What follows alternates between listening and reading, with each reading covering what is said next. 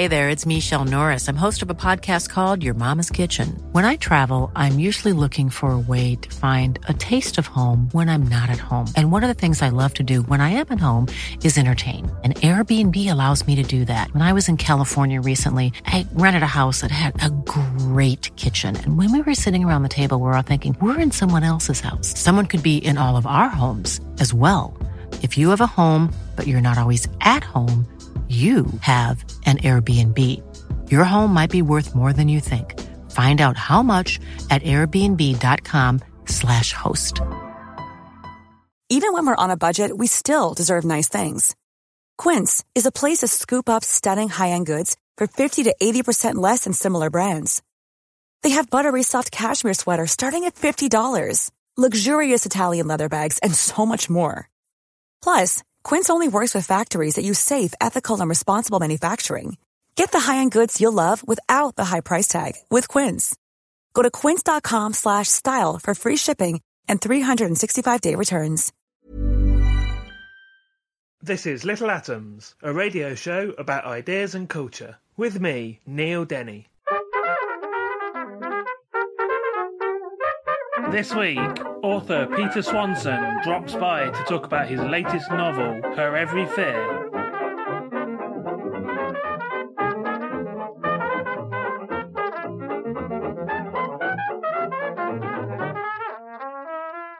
Peter Swanson's debut novel, The Girl with a Clock for a Heart, was described by Dennis Lehane as twisty, sexy, electric thrill ride and was nominated for the LA Times Book Award. His follow-up, The Kind Worth Killing, which we're going to touch on today a little bit, was a Richard and Judy pick and was shortlisted for the Ian Fleming Steel Dagger and named the iBook Store's Thriller of the Year. His latest novel is Her Every Fear. Peter, welcome to Little Atoms. Thank you for having me. Tell us about Her Every Fear first of all. What's it about? Yeah, so the very short version of what it's about is an apartment swap gone wrong. That's the forward version. The longer version is it's about an apartment swap between two second cousins who don't know one another. Kate Pretty is a Londoner with some anxiety issues and dealing with a slight, more than a slight trauma in her past, who has decided to take this adventurous move and take up the offer from her second cousin she's never met from Boston, Massachusetts, move to his apartment while he moves to her flat. And when she arrives, she discovers there's been a murder in the apartment building, and she begins to suspect that possibly her cousin had something to do with it. And of course she's living in his place, so it becomes a sort of a mystery of her exploring her environment and learning from that. This is your third novel, as I mentioned earlier, but you've written before that as well. You've been writing for ages, so what are the sort of things? Yeah, I mean, so it's sort of funny whenever you're asked, you say this is your third novel, or when my first book came out, it was like, this is your debut novel. And I think for most writers, that's actually not the case. It's their first novel published. Mm-hmm. In my case, my first novel published was my fourth novel written. I'd written two sort of mystery classic whodunits, and then I had written a thriller, none of which got published, and then was able to find a publisher for The Girl with a Clock for a Heart. And then, really before writing novels, I focused on poetry, which was kind of my first writing love, and short stories. But I always read crime ever since I was young, and I still do. So, I wanted to try my hand at a crime novel. And you mentioned the poetry, and I wanted to mention particularly there's a set of Hitchcock sonnets, which I'll get you to tell us something about, but also I can't help but feel they must be, having to watch all of those Hitchcock films again, in terms of writing those poetry, must have been an influence on the writing of these novels as well. Yeah, I mean, I think Hitchcock's an influence on me anyway, just because I started watching his films quite young and kind of fell in love with them and became an old movie buff in general. And then as a poet, I think this was actually, in all honesty, I think I was sort of running out of poetic ideas in a way.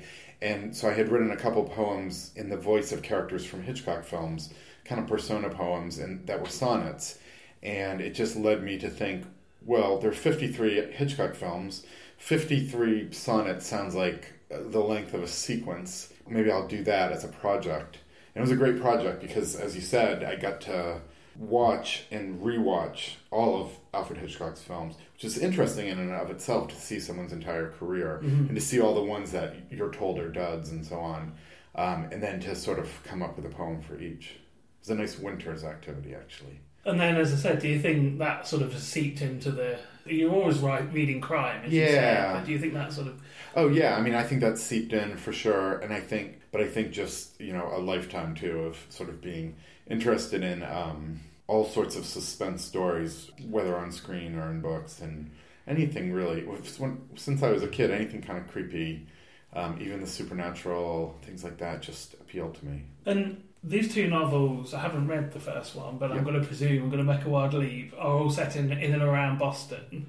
Yes. Obviously, you live in Boston as well, but I wondered why you've chosen to locate everything in the same place. Also, I mean, I guess it means that the books are in the same universe, as we call it, cinematic universe, as we tend to call it now. And indeed, there's at least one recurring character between these two books. But just say something more about choosing Boston as the place to create the world in. Well, like you said, the first reason I chose it is because that's where I live and that's where I'm familiar with. I mean, that said, I think it is a very good city for a thriller. I think similar to some European cities, and unlike most American cities, it's got quite narrow roads. It still has cobblestones. It feels like it has quite a bit of history to it. It's quite dark in the winter.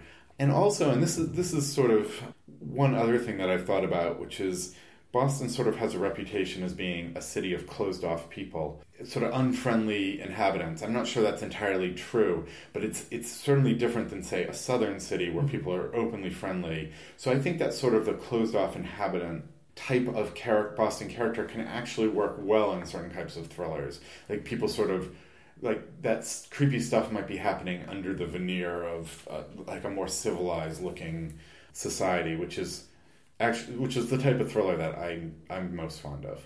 You acted with a little bit of surprise when I said there's a recurring character in these two books. Is that almost by accident then? So you've not deliberately set out to have... No, I was actually surprised because very few people ever mention this. And so I always say that I write standalones, and I do, in a sense, write standalones. But I've had the same detective, actually, in all three of my novels. Okay. So if you do read The Girl with a Clock, you'll find that Detective Roberta James is in there as well. And she's never a major role, but she's often a crucial role, and I think you'll note that from the two books, she has a sort of a crucial moment in each. And so secretly I think of my first three books as kind of the Detective James trilogy, I guess. But it's never been marketed that way. Let's look a bit more at Her Every Fear then. So let's talk about the characters. Sure. So Kate, who is the main character first of all, tell us why she wants to come to Boston, why she needs to get away. Well, she has sort of two issues. One issue is, I think, a lifelong affliction of basically an anxiety disorder. And being a little bit of... It's something I did a little bit of research on, which is a kind of a fantasist who always sees what's going to go wrong next. So if I think she says it in the book, if she sees a glass table, she's automatically expecting it to crack. Or if she's crossing a road, she's expecting to die. Now, and I think there's a number of people who have these kind of phobias. The most common, of course, is, I think for most of us, we've gotten on a plane and had a flash of our imminent death. But she has it over everything. So she has this that she's dealing with, and then she's gone through a traumatic experience with an ex-boyfriend at university, a sort of jealous boyfriend who winds up putting her in a pretty terrifying, precarious position. And it's led to about 2 years of agoraphobia, living with her parents. And she's recently gotten out of that situation and moved to London. And so she's starting to feel braver and take on challenges in life. And she gets this opportunity and she says, I want to be the type of person who, when offered 6 months in the States where I've never been, takes that opportunity. So it's a brave move on her part. Yeah, it's a very brave, big step. It's a big step. And, of course, because this book is the type of book it is, it does not go well. But immediately, right? So unfortunately for her, but so she's working against a little bit of a fear and anxiety in her day-to-day life. Before we talk about some of the other characters, we should say that the book is written from, although this one it's written in the third person. Yep. We'll talk about that a bit more later on when we talk about the kind wife killing a bit. but it's written from multiple characters' perspectives. Yes. Tell us why you wanted to do that rather than just focus on Kate. I mean, honestly, I had initially envisioned the book as just focusing on Kate. And while I was doing this, of course, I was working out the story of what's happening in this apartment. And it's quite complicated, actually. And as I was working out the story, I realized that I wanted to tell that story as well. And that I could not do that through Kate's perspective. So we switch, actually, to a few other perspectives. I won't give too much away. But including Corbin, who's her cousin, who's moved into her flat in London. So we do get multiple looks. But I did, when I first envisioned the book, I was thinking, it would be good if it just stays on Kate. But in the end, I couldn't do that. And since The Kind Worth Killing was multiple perspectives, I quite like that mode of thriller writing. I think you can do a lot of stuff, especially when you reveal information that only one character knows that the other doesn't. You can kind of build a lot of suspense and intrigue in that way. A Kind Worth Killing, though, it's all in the first person. First person, yeah. And we'll talk about this now. I was going to ask this question later, but what's the difference then of writing? Because in that mode, you obviously, you're right inside the character's head. You've got to create all of these distinct different characters and personalities. What's the difference in writing it in the way that In Her Every Fear is? Yeah, I mean, it is different. I mean, I think for The Kind Worth Killing, when I chose to do that in the first person, which is actually not I'm much more comfortable in third person, but in the first person, it allowed you to do. It's become very popular these days, although it's been around for a long time, which is the unreliable narrator, where the voice that is speaking directly to the reader is choosing what to tell you and what the context is. You can do that a little bit in third person, but in third person, you're really relating the facts more. I mean, you might be talking about their thoughts, but there's less sort of trickiness you can go for that. I'm much more comfortable in third person, but I do like to shift that third-person perspective so that we get to see two sides of what's happening. Tell us something about Corbin, then. I mean, again, I don't know how much you want to talk about, but let's talk about who he is and why he's in the position to do this. Yeah, so I can talk a little bit about this. I think I had two ideas for this book. I actually think most books should have a couple ideas, and one was this idea of kind of a modern Gothic, with Kate being in an apartment of a man who wasn't there yet, still being scared of this man. So it's sort of a take on a Gothic tale. And then I had the second idea that I'd been thinking about for a while, which is the idea of an alpha and a beta psychopath, and a relationship between two men. I actually don't think that's entirely the case. I think it's often the case that it's two men who come together both with maybe psychopathic tendencies, but when they meet and share those ideas, they're able to enact them. So it's kind of the classic Leopold and Loeb. I think it's probably the situation in Columbine, the American shooting, with the two teenage boys basically found one another and concocted this plan together. And so what I've read is that often in these relationships there's an alpha and a beta. So someone who is actually pulling the strings, and that the beta is often the weaker version or the less psychotic version. I don't know if that's weaker or stronger, but really goes under the spell of the other person. So in this book, and it does dip back in history, you find that there's a relationship between two men that is along these lines. And it's just something I've long been interested in. And so bearing that in mind, and of course that, we were talking about Hitchcock earlier, and that, we could talk about Rope, which is Rope. A fictionalised version of the Leopold and Loeb story. But having mentioned that is what the book is about, perhaps we can also add that this is a thriller where we know quite early on right. who the killers are. Right. So the focus is basically on what's happening to Kate, right. the ordeal she's going through, right? As opposed to a classic whodunit. Yeah. Rope is it was definitely an inspiration for this, and in fact, there's like one moment in Rope that has haunted me for years, and it's the very beginning of the film. Hitchcock was quite good at getting you instantly into the story and instantly out of the story, often at the end, but it opens literally with the two college friends murdering a third friend. They're in mid-murder when the camera comes on, and there's a look on... so there are two. In this case, there's definitely one who's much more psychotic than the other, And there's a look on the face of one of the murderers, I think it's Farley Granger as the actor, when he just knows what he's done.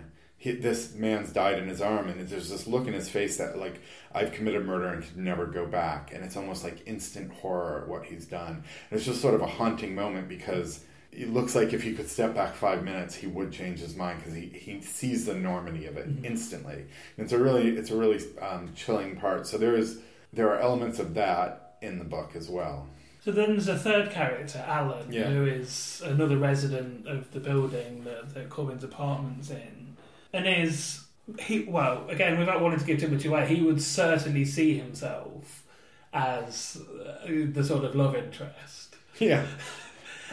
He's really creepy. Don't we all? Yeah. I mean, was that deliberate? Yeah. I mean, I think I was playing around with. So there's a man in the building who has a history of voyeurism, but who does seem, but not the voyeur who necessarily wants to wind up murdering the girl, but does fall in love with someone through watching them through a window pane.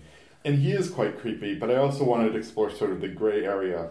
I mean, there's a number of creepy men in the book, and I think that was my idea, that Kate would be surrounded by men of varying levels of interest in her, murderous or libidinous or slightly predatory or all these things, but that there's actually this spectrum that some are worse than others, and some are more in her lives than she even knows about. So I think I was playing around with the idea of slightly creepy men, so that to have someone who is also creepy but maybe not threatening, I thought would be an interesting idea.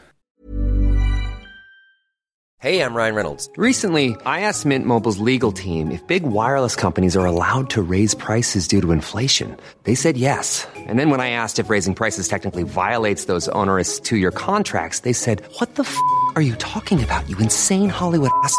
So to recap, we're cutting the price of Mint Unlimited from $30 a month to just $15 a month. Give it a try at mintmobile.com/switch. $45 up front for 3 months plus taxes and fees. Promo rate for new customers for limited time. Unlimited more than 40 gigabytes per month. Slows full terms at mintmobile.com.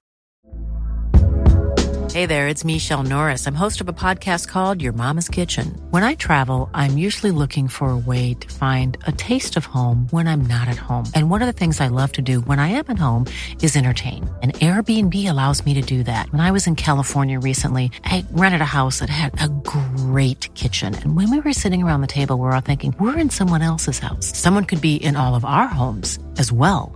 If you have a home, but you're not always at home, you have an Airbnb. Your home might be worth more than you think. Find out how much at airbnb.com/host. Planning for your next trip? Elevate your travel style with Quince. Quince has all the jet-setting essentials you'll want for your next getaway, like European linen, premium luggage options, buttery soft Italian leather bags, and so much more. And is all priced at 50 to 80% less than similar brands.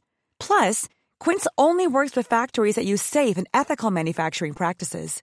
Pack your bags with high-quality essentials you'll be wearing for vacations to come with Quince. Go to quince.com/pack for free shipping and 365-day returns.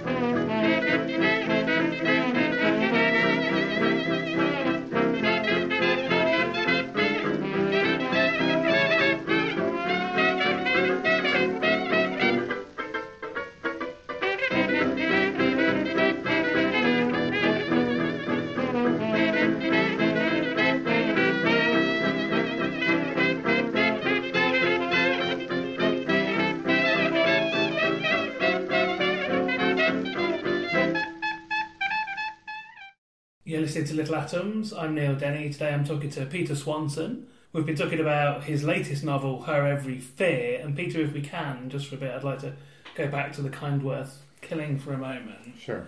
Remind us what that story is. So that story It starts with a premise in which a man and a woman meet in an airport bar and wind up taking the same flight together. And they kind of almost decide that since they're on a plane and they'll never see each other again, it's an opportunity to be truthful. And what happens is the man is so truthful that he tells her he's considering murdering his faithless wife. Because it's on his mind and he's in a rage and he's been drinking on the plane. And then instead of her just getting up and moving seats, which is probably what would happen in real life, she sort of comes back and says, I think you should, and I'd be willing to help you. And then we learn about her history as well. And that beginning seems, again, bringing Hitchcock into it, very self-consciously. People, I'm sure, will, recognise Strangers on the Train, the Highsmith novel as well, or even Throw Mama from the Train. Throw Mama from the Train, the parody version of it.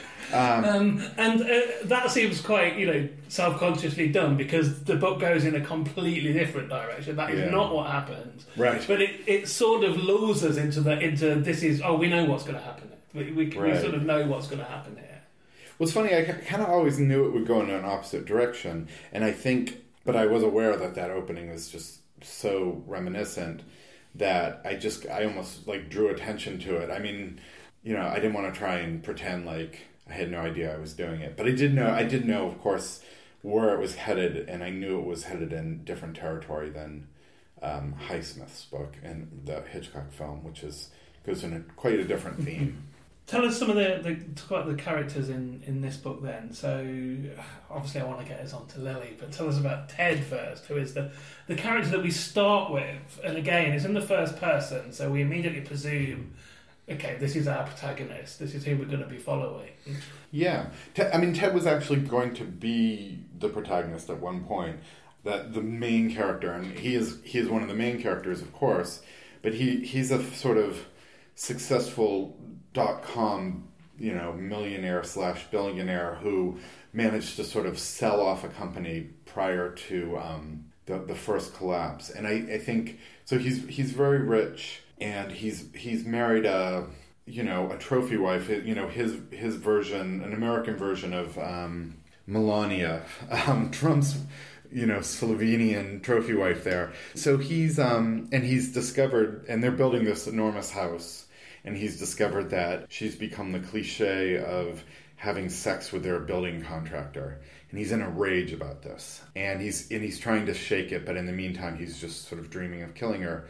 So, and then sort of serendipitously, he meets Lily, who's a very peculiar character. And then when we get to Lily's side of the story, we start when she's 13. And learn about her past. And she is, without giving too much away, it actually doesn't, because she kills someone quite early on, but she is someone who philosophically is unbothered by the act of murder. She's kind of a serial killer, but without the bloodlust. She just sees it as She has a very strict moral code, is what I'd say. She reminded me of, Anton Chigurh, or somebody who's clearly a psychopath, but in their own mind they have a very strict set of rules. She does, and because she adheres to these rules, it doesn't bother her. She doesn't suffer any kind of regrets or guilt. And as we see in early on, some of the people she just believes that human life is taken way too seriously by the people who have it. And she sees this as all part of an animal world where people are constantly being crushed and dying out. So why is it such a sin to remove a human earlier along the way, especially if they're a worthless person? And she sees a lot of worthless people out there, so she's just unbothered by this act. But I think she'd be very happy. You could tell her, "Oh, you'll never murder anyone again." She's not addicted to it in that way. She's just, she's fine with it. So. She's an amazing character. I would say she's really great, and I really hope she makes an appearance in a later book. Where did she come from? Yeah, I had an idea for her initially, but she changed quite a bit, and I think she changed because as a writer, so I'm not an outliner. I don't know exactly where I'm going. So when I was writing The Kind Worth Killing, I said, I did know I wanted to alternate between Ted's story and Lily's story. And then when I got to Lily, I thought, where does she begin narrating? And I suddenly thought, well, maybe she became this way quite young. So I started with her at 13 and came up with a situation where she felt threatened by one of her parents' house visitors. And then I created her parent, and as I started to sort of create this world that she was in, that world basically defined who she was. And I think slowly she built up and she became, it was one of those situations, it's always great, where she became more interesting to me as I wrote her. And she takes over the book. Narratively, she really becomes a protagonist, not in the sense of her doing good, but she's the central figure in the book. So she kind of wrested it away from the other characters, I think. Yeah, and I think that's, really symbolically that happens to the reader. You think you're going in one direction, and then Lily definitely becomes the focus of the book in a way that almost feels like she's, wrested control of the book away from the others. Yeah, I mean, I think it's actually a good way to generate surprise in a way from a reader, which is, as a writer, to not heavily outline and allow things to happen. I mean, some writers sort of say the books end up writing themselves. I mean, I don't quite subscribe to that. I mean, there's always an author, but what does happen is the characters grow as you write them. And if you use the characters to determine the plot points, so I always suspect, I think everyone's had this experience reading a book or thriller where the character 3/4 of the way in does something and you just think that's so out of character. Like that shouldn't, and it throws you off the book. I think what's happened in that situation is that the writer's written an outline, and they always knew they wanted to get to this point. Mm-hmm. So, but what's happened is the characters changed as they've written it. So I like to think if you follow a little bit the characters' leads, you can get different books. And if you surprise yourself as a writer, then hopefully that will translate into surprising the reader. I wanted to talk a little bit about your writing process. You've just said you don't outline. Right. So how was that? Has it, over the course of 3 novels and obviously the previously unpublished novels, has that developed? Has how you've worked changed and developed, or have you always followed the same sort of routine? So my first 2 novels, which were unpublished, I actually heavily outlined them because I thought that's what you did as a novelist. And they were whodunits. So they were classic whodunits where there was, suspects where I wanted to say, a suspect would be introduced here, and so I actually outlined the whole thing and wrote it that way. And then later started to come up with more of the premise writing. It's frightening, though. I think that's outlining as a comfort blanket. And I'm in no way saying that I don't think outlining means it's going to be a bad book, because I think all sorts of brilliant writers are great outliners. It's really just whatever method works for you as a writer. And the terrible thing about not outlining is that you always have a moment of fear in the middle of your book where you suddenly feel lost, or that you might have painted yourself into a corner, and how am I going to get out of this? And so there's a little more angst involved in writing that type of book. Well, how do you then? Because both of these books are, plot heavy. They both have there's a gripping story all the way through them. So how do you keep, if you're not plotting it out, if you're not, outlining it, how do you keep a handle on where it's going? So I kind of plot ahead as I go. But what I'm not doing is fully plotting ahead.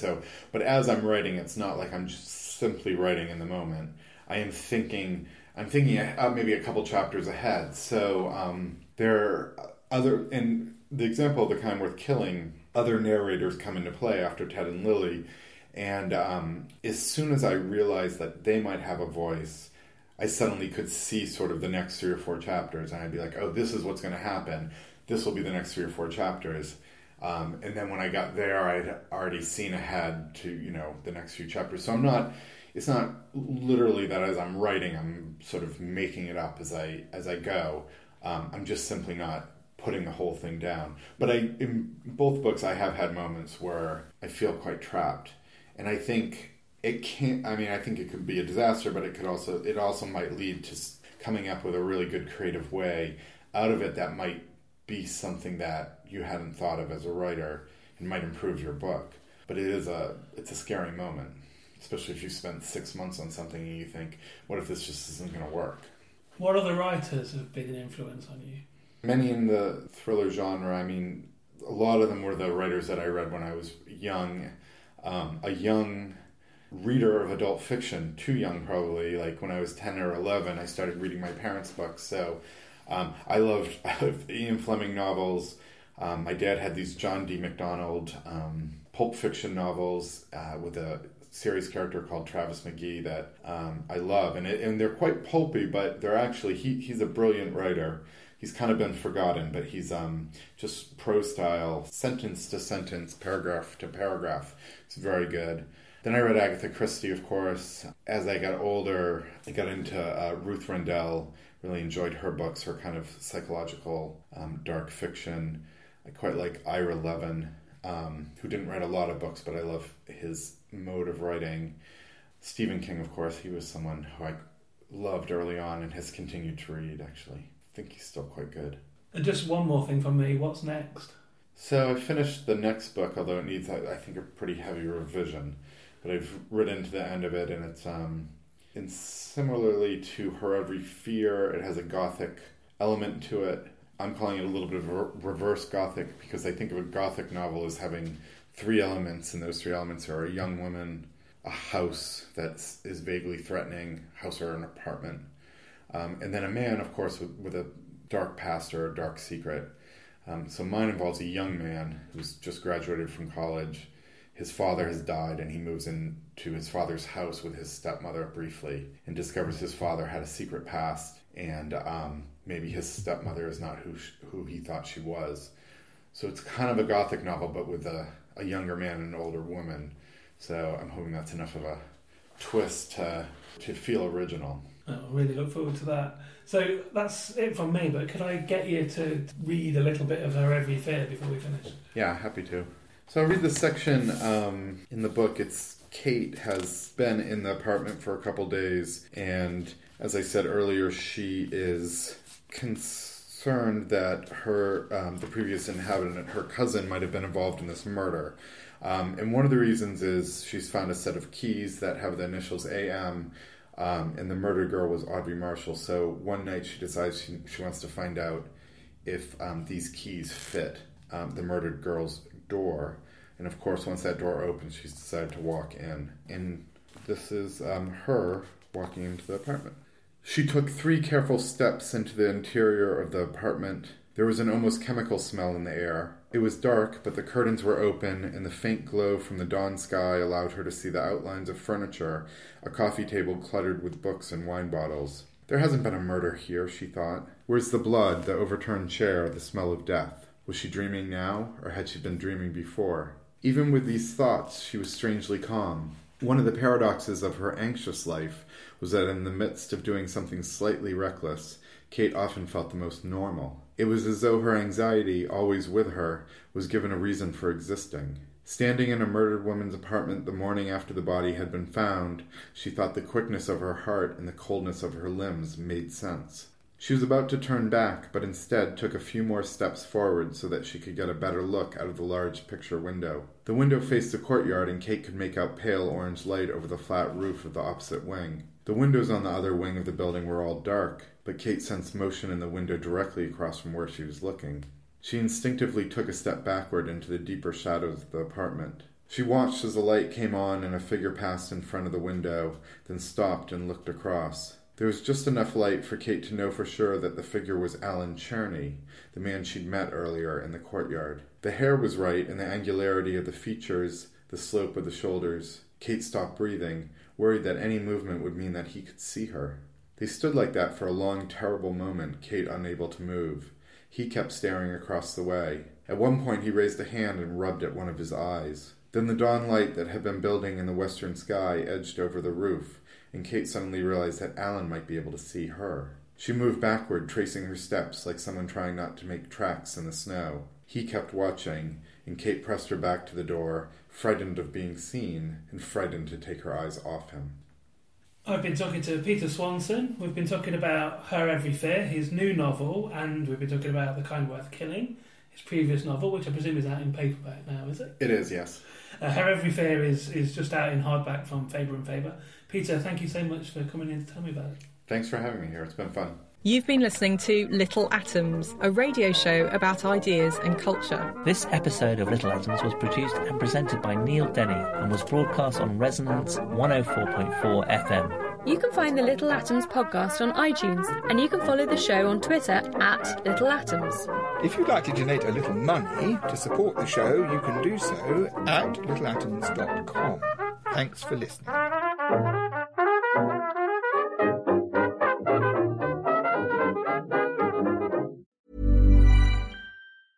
Cool fact, a crocodile can't stick out its tongue. Also, you can get health insurance for a month or just under a year in some states. United Healthcare short-term insurance plans, underwritten by Golden Rule Insurance Company, offer flexible, budget-friendly coverage for you. Learn more at uh1.com. Even when we're on a budget, we still deserve nice things. Quince is a place to scoop up stunning high-end goods for 50 to 80% less than similar brands. They have buttery soft cashmere sweaters starting at $50, luxurious Italian leather bags, and so much more. Plus, Quince only works with factories that use safe, ethical, and responsible manufacturing. Get the high-end goods you'll love without the high price tag with Quince. Go to quince.com/style for free shipping and 365-day returns.